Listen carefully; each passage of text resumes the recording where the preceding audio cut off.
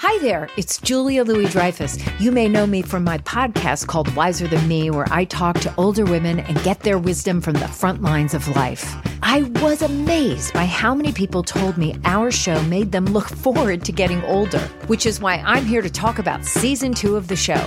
Sally Field, Billie Jean King, Beverly Johnson, Ina Garten, Bonnie Raitt, just to name a few. All hail old women. Wiser Than Me Season 2 is out now from Lemonada Media. This is Merriam-Webster's Word of the Day podcast for Monday, January 16th. Brought to you by the new Merriam-Webster's Advanced Learners English Dictionary, designed for students and teachers of English as a second language.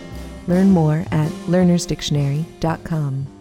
The word of the day for January 16th is ostensible, spelled O-S-T-E-N-S-I-B-L-E.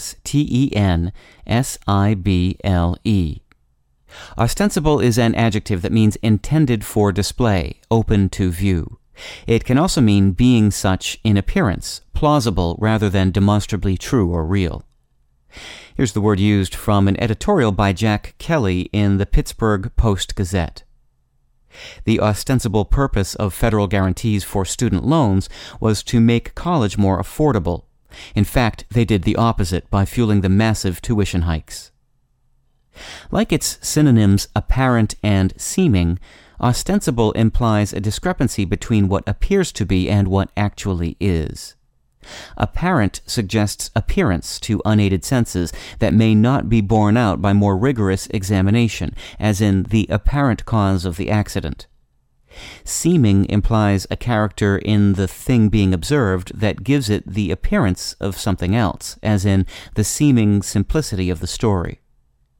Ostensible, which descends from the Latin word ostendere, meaning to show, suggests a discrepancy between a declared or implied aim or reason and the true one. I'm Peter Sokolowski with your Word of the Day. Visit the all-new learnersdictionary.com, the ultimate online home for teachers and learners of English. A free online dictionary, audio pronunciations, custom study lists, and interactive exercises are available now at learnersdictionary.com.